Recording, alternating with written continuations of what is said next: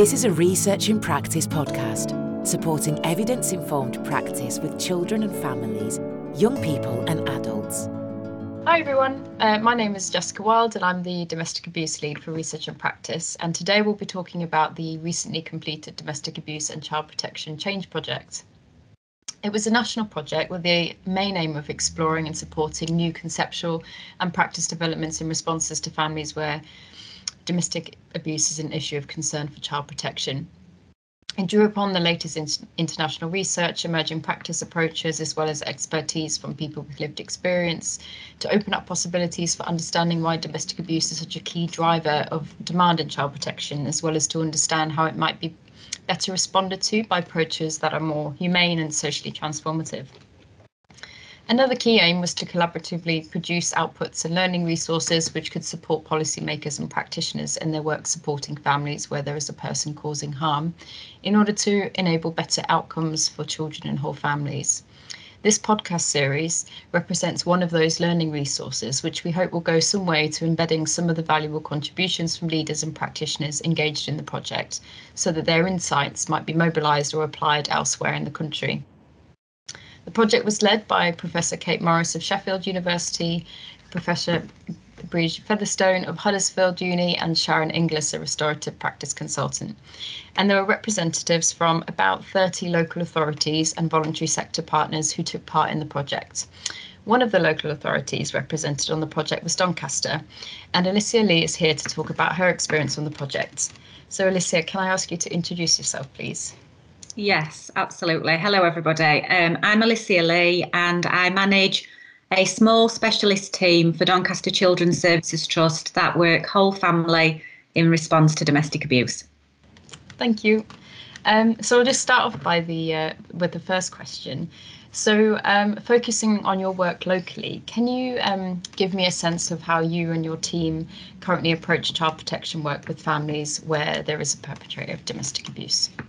Yes, absolutely. So it's been a bit of a journey. So we were innovation funded back in 2015, and the aim of that money was to look at how we could work differently with domestic abuse. So taking into consideration that the things that we do don't seem to be effective in the long term. Working whole family was really innovative and incredibly challenging, quite nerve-wracking at times. And I guess just thinking back to the way that you've kind of introduced that podcast, a more humane way of working, that's really just struck me in terms of what we do here in Doncaster. So the service was set up to work whole family. So we work with the victim, the person causing the harm, and the children. Now, that doesn't necessarily mean that we work with everybody all in one room. We don't get everybody in a room and sit there and talk about the domestic abuse, because that's not, obviously that's not always safe. But we use research to inform the work that we do as a service. So we use the Michael Johnson research around the typologies of abuse, and we apply that research to practice. And I guess what that means is that we recognise that not all domestic abuse is the same, and even within those typologies there's still difference. For anybody that isn't aware, that what Michael Johnson says is that basically that not all domestic abuse is the same, and that's born out of a differentiation in data and statistics. So what he refers to as intimate terrorism is the traditional kind of coercive control, power and control dynamic that we're all very familiar with. Violent resistance is somebody resisting the intimate terrorism, so fighting back, if you like. And then situational couple violence is something very different, like violence between a couple as a result of a situation that they may find themselves in. And those situations can be multiple and complex. But the thing about situational violence is that it doesn't contain the power and control dynamic. So it isn't about the power and control. And the coercive control element isn't present. So it needs a different response. So as a service, we took that research and we really wanted to understand what was happening within these families and then respond according to the typology, so that the interventions were tailored to suit what was happening within those families. So something like, for example, the Freedom Programme would absolutely be recommended where we were identifying intimate terrorism and high levels of coercive control. That would be a really suitable intervention for a victim. They would be learning about the power and control dynamic, being able to recognise that potentially in future relationships. But if you've got situational violence, then the Freedom Programme doesn't fit. So it was recognising those things and then responding according to the interventions being tailored to the typology. And that's really been the success of our service, of how we've worked as a service. We work solely with families at child protection or child in need. We work high risk domestic abuse, complex need in terms of either substance misuse, mental health, learning disabilities, and obviously where there's impact on children. And we've just developed, very, very new and exciting, we've just developed a toolkit. So we wanted to, obviously we've been working as a service now for 6 years. The outcomes are really successful. We've been evaluated twice. Evaluations are available if anybody wanted to look them up. They're published on the government website. So what we wanted to do was take that research and then answer the so what question. So we've got this piece of research, we're applying it to practice. So what? So what do we want to do with that? So we're just in the process of developing a toolkit that says, if we are identifying domestic abuse in a family, this is the process that we would go through. And then once we understand the typology, this is what we do if we were thinking that it was intimate terrorism. This is what we would do if we were thinking it was situational couple violence. And if we still weren't sure, and sometimes we aren't, it's not clear cut, and it's a framework for understanding. We aren't using the typologies as a diagnostic tool. It's not like that. It's just a way of being able to think about the domestic abuse a little bit more deeply and get a better understanding of what's happening in that relationship, because not all domestic abuse is the same. And then if we still don't understand what the typology of abuse is, then what things would be safe to consider and do. So we've kind of got a toolkit now that looks at all possibilities and then looks at interventions then that would be suitable within those families. So we're hopefully just about to launch that anytime soon. That's brilliant. That's really exciting. Could you tell me a bit more about how the Change Project has potentially informed or expanded your thinking in the context of the work you've been doing? Yeah, absolutely. So I think one of the things that, a couple of the things that the Change Project's done most strongly for me is obviously setting out on this journey to work differently with domestic abuse it's been really nerve-wracking, because we were doing something really innovative and we weren't sure whether it would work or not in the beginning. And it has given me a few sleepless nights, I have to be honest. So, but having these conversations within the Change Project and seeing the struggles that the local authorities that have contributed all share, and the conversations, the common themes across the conversations that we've been having, I think really cemented and solidified for me the need to do this differently, the need to think about how we work differently with families. And it was just really strengthened. So that was something that was huge. And then in terms of some of the research, I think it's helped us to think a lot about intersectionality, which was something that I was kind of vaguely familiar with as a concept, but hadn't really thought about how we might apply that to practice more directly. So it's helped us to think about that, and that's something that we're considering at the moment.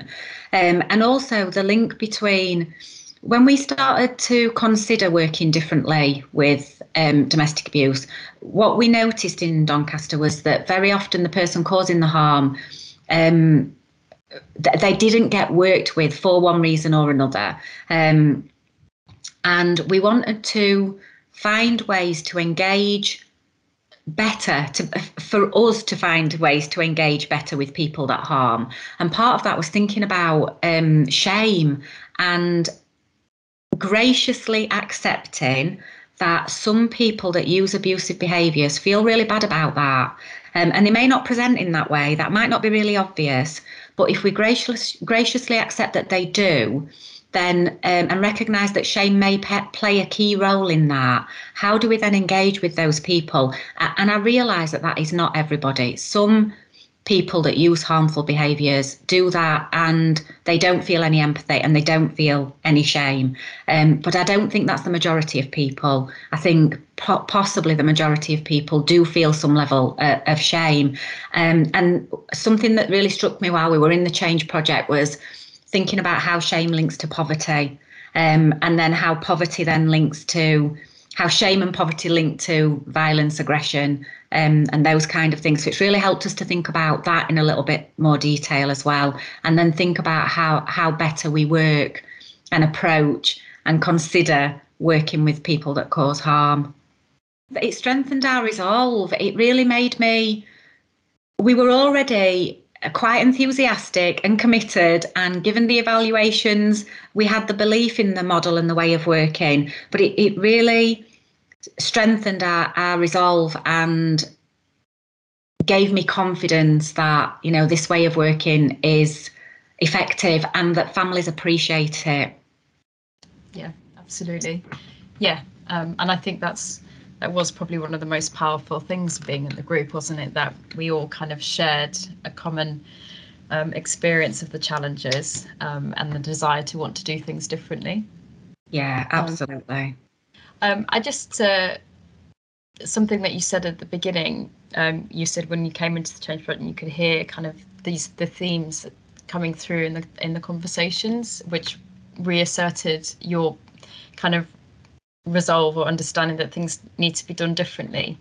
And I wonder if you could kind of just pick a few of those out as to why we need to be doing things differently. Yeah, absolutely. So something that came across very strongly in the conversations within the Change Project was the re-victimisation of victims, placing a disproportionate amount of responsibility on the victim to protect the children from harm, and how that just re-victimises victims. And then also not understanding, I think, the link between what people perceive to be behaviour from victims that doesn't seem to make any sense.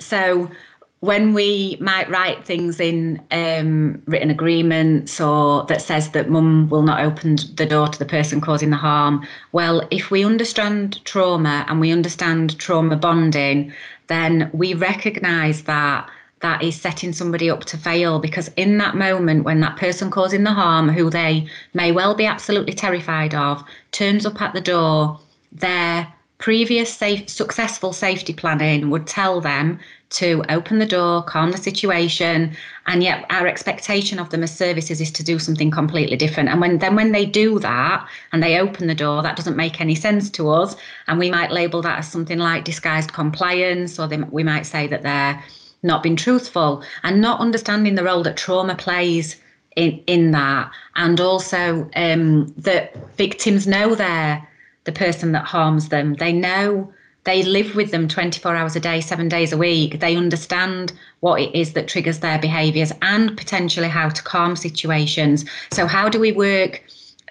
Absolutely, without any shadow of a doubt, child safety and child protection is paramount. It absolutely has to be. But how do we work better? Because the problem is that if we do things like this and we say things like, if there's another domestic abuse incident, we will consider legal proceedings. If we say something like that, then what is the probability that a victim will have confidence that when there is another domestic abuse incident, they'll be able to tell us about it?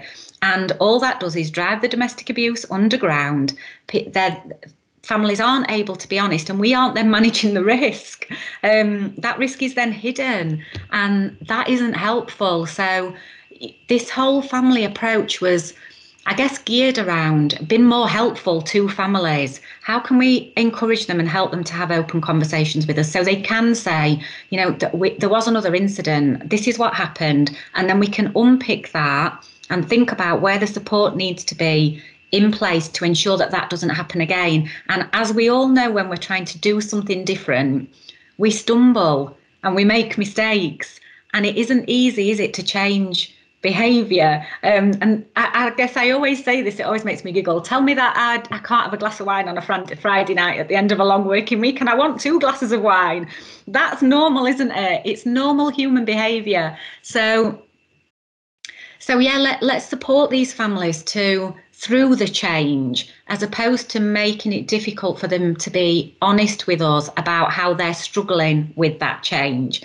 I guess and those conversations were really strong in the room. They were echoed across all the local authorities, and everybody was feeling frustrated that they didn't have a solution for these really difficult elements. So yeah, that was a really strong theme.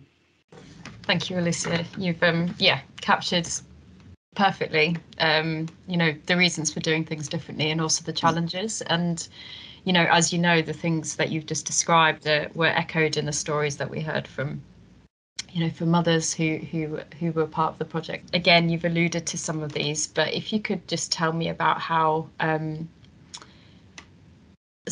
what you anticipate some of the challenges or opportunities you envisage for Doncaster or your service as you go forward. I know you've already mentioned the toolkit, which is a fantastic development. But yeah, maybe some of the other things that you envisage.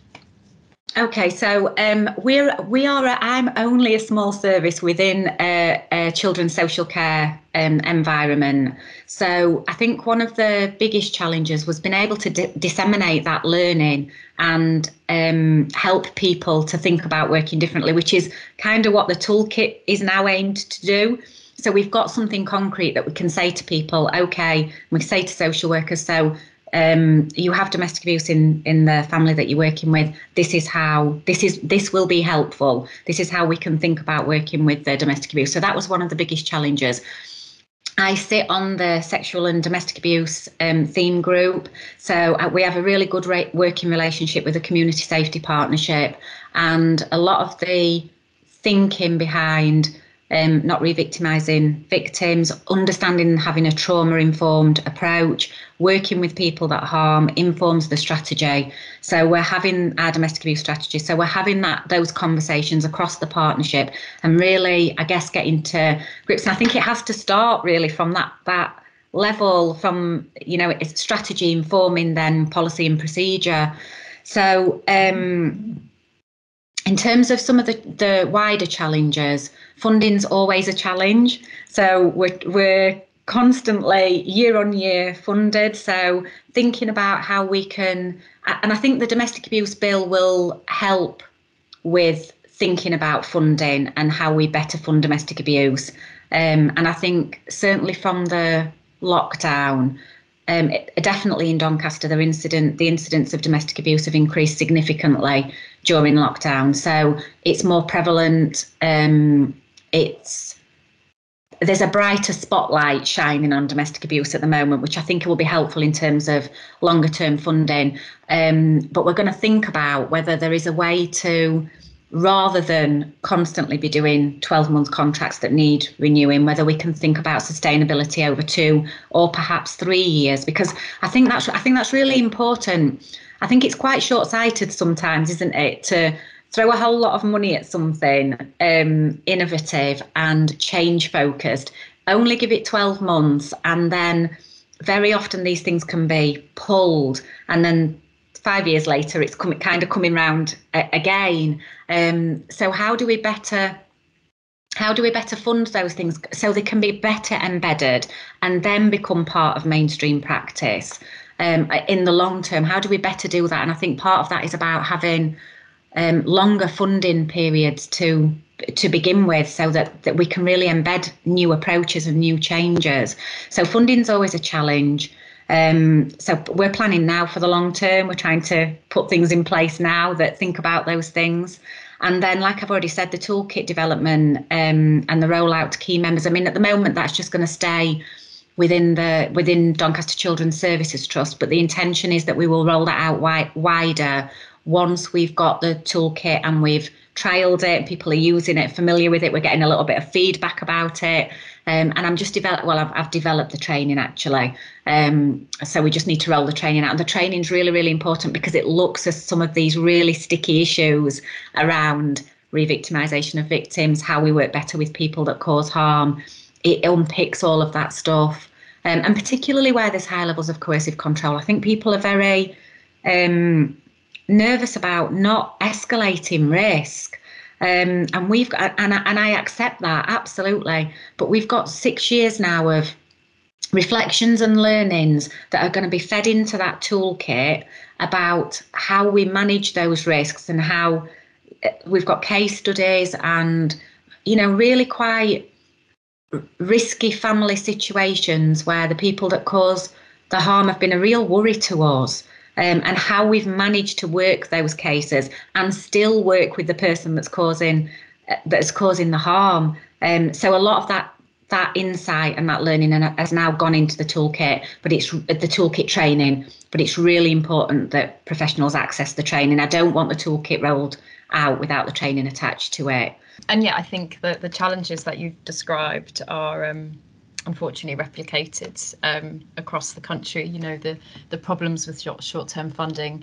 Is there anything else you'd like to mention before we close? I don't think there is, except to say that having that opportunity within the change programme to come together with other local authorities that are all struggling with the same thing, to have these conversations about. I remember in that very first session, when I think the very first question that we had via Mentimeter was, when you think about domestic abuse, what are the first 5 things that come into your head?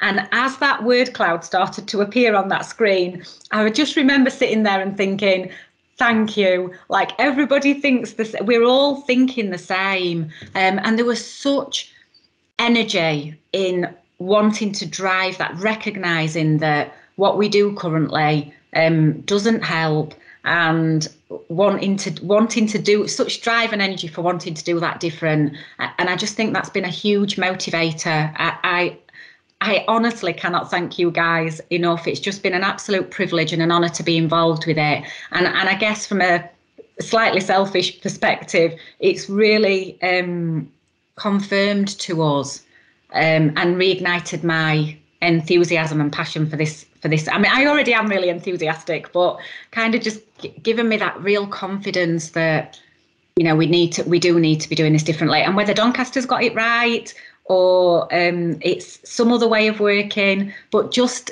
getting to grips with what the key issues were, the things that we've talked about. And it might not be that the whole family approach is the way for everybody, but I think working whole family, just in terms of breaking those patterns that exist within relationships. If we work whole family, we really work to reduce those patterns. So I guess just to summarise, domestic abuse is cyclical within the relationship itself, isn't it? So we have the incident, what we refer to in the sector as the honeymoon period, the tension building phase, and then another incident. If we work with the whole family, hopefully we break that cycle. And if that relationship separates and then the victim goes on to a new relationship that may also be abusive, the person causing the harm will form another relationship. And it is very likely, if nobody's done any work with them, that relationship will also be abusive. And then that becomes the revolving door back into services, doesn't it? So it's really important, again, that whole family, we work with the person causing the harm, the victim, to prevent them when they start new relationships coming back into services. And then the work with the children around healthy relationships, trauma recovery work, supports then the intergenerational transmission of abuse, that cycle not happening. And ultimately, that's what we wanted to do in Doncaster. We wanted to break those 3 cycles if we could. And I think the only effective way of doing that is making sure that we work with everybody. It just makes common sense. Yeah, no, absolutely. Thank you, Alicia. You've, again, just perfectly encapsulated what you do. And yeah, thank you so much. It's been fantastic to speak to you. And yeah, I'm absolutely certain that, what you've discussed will be, your insights will be so useful for other people across the country who are maybe thinking of doing things differently. And Doncaster provides a fantastic example of what that might look like. So yeah, thank you very much.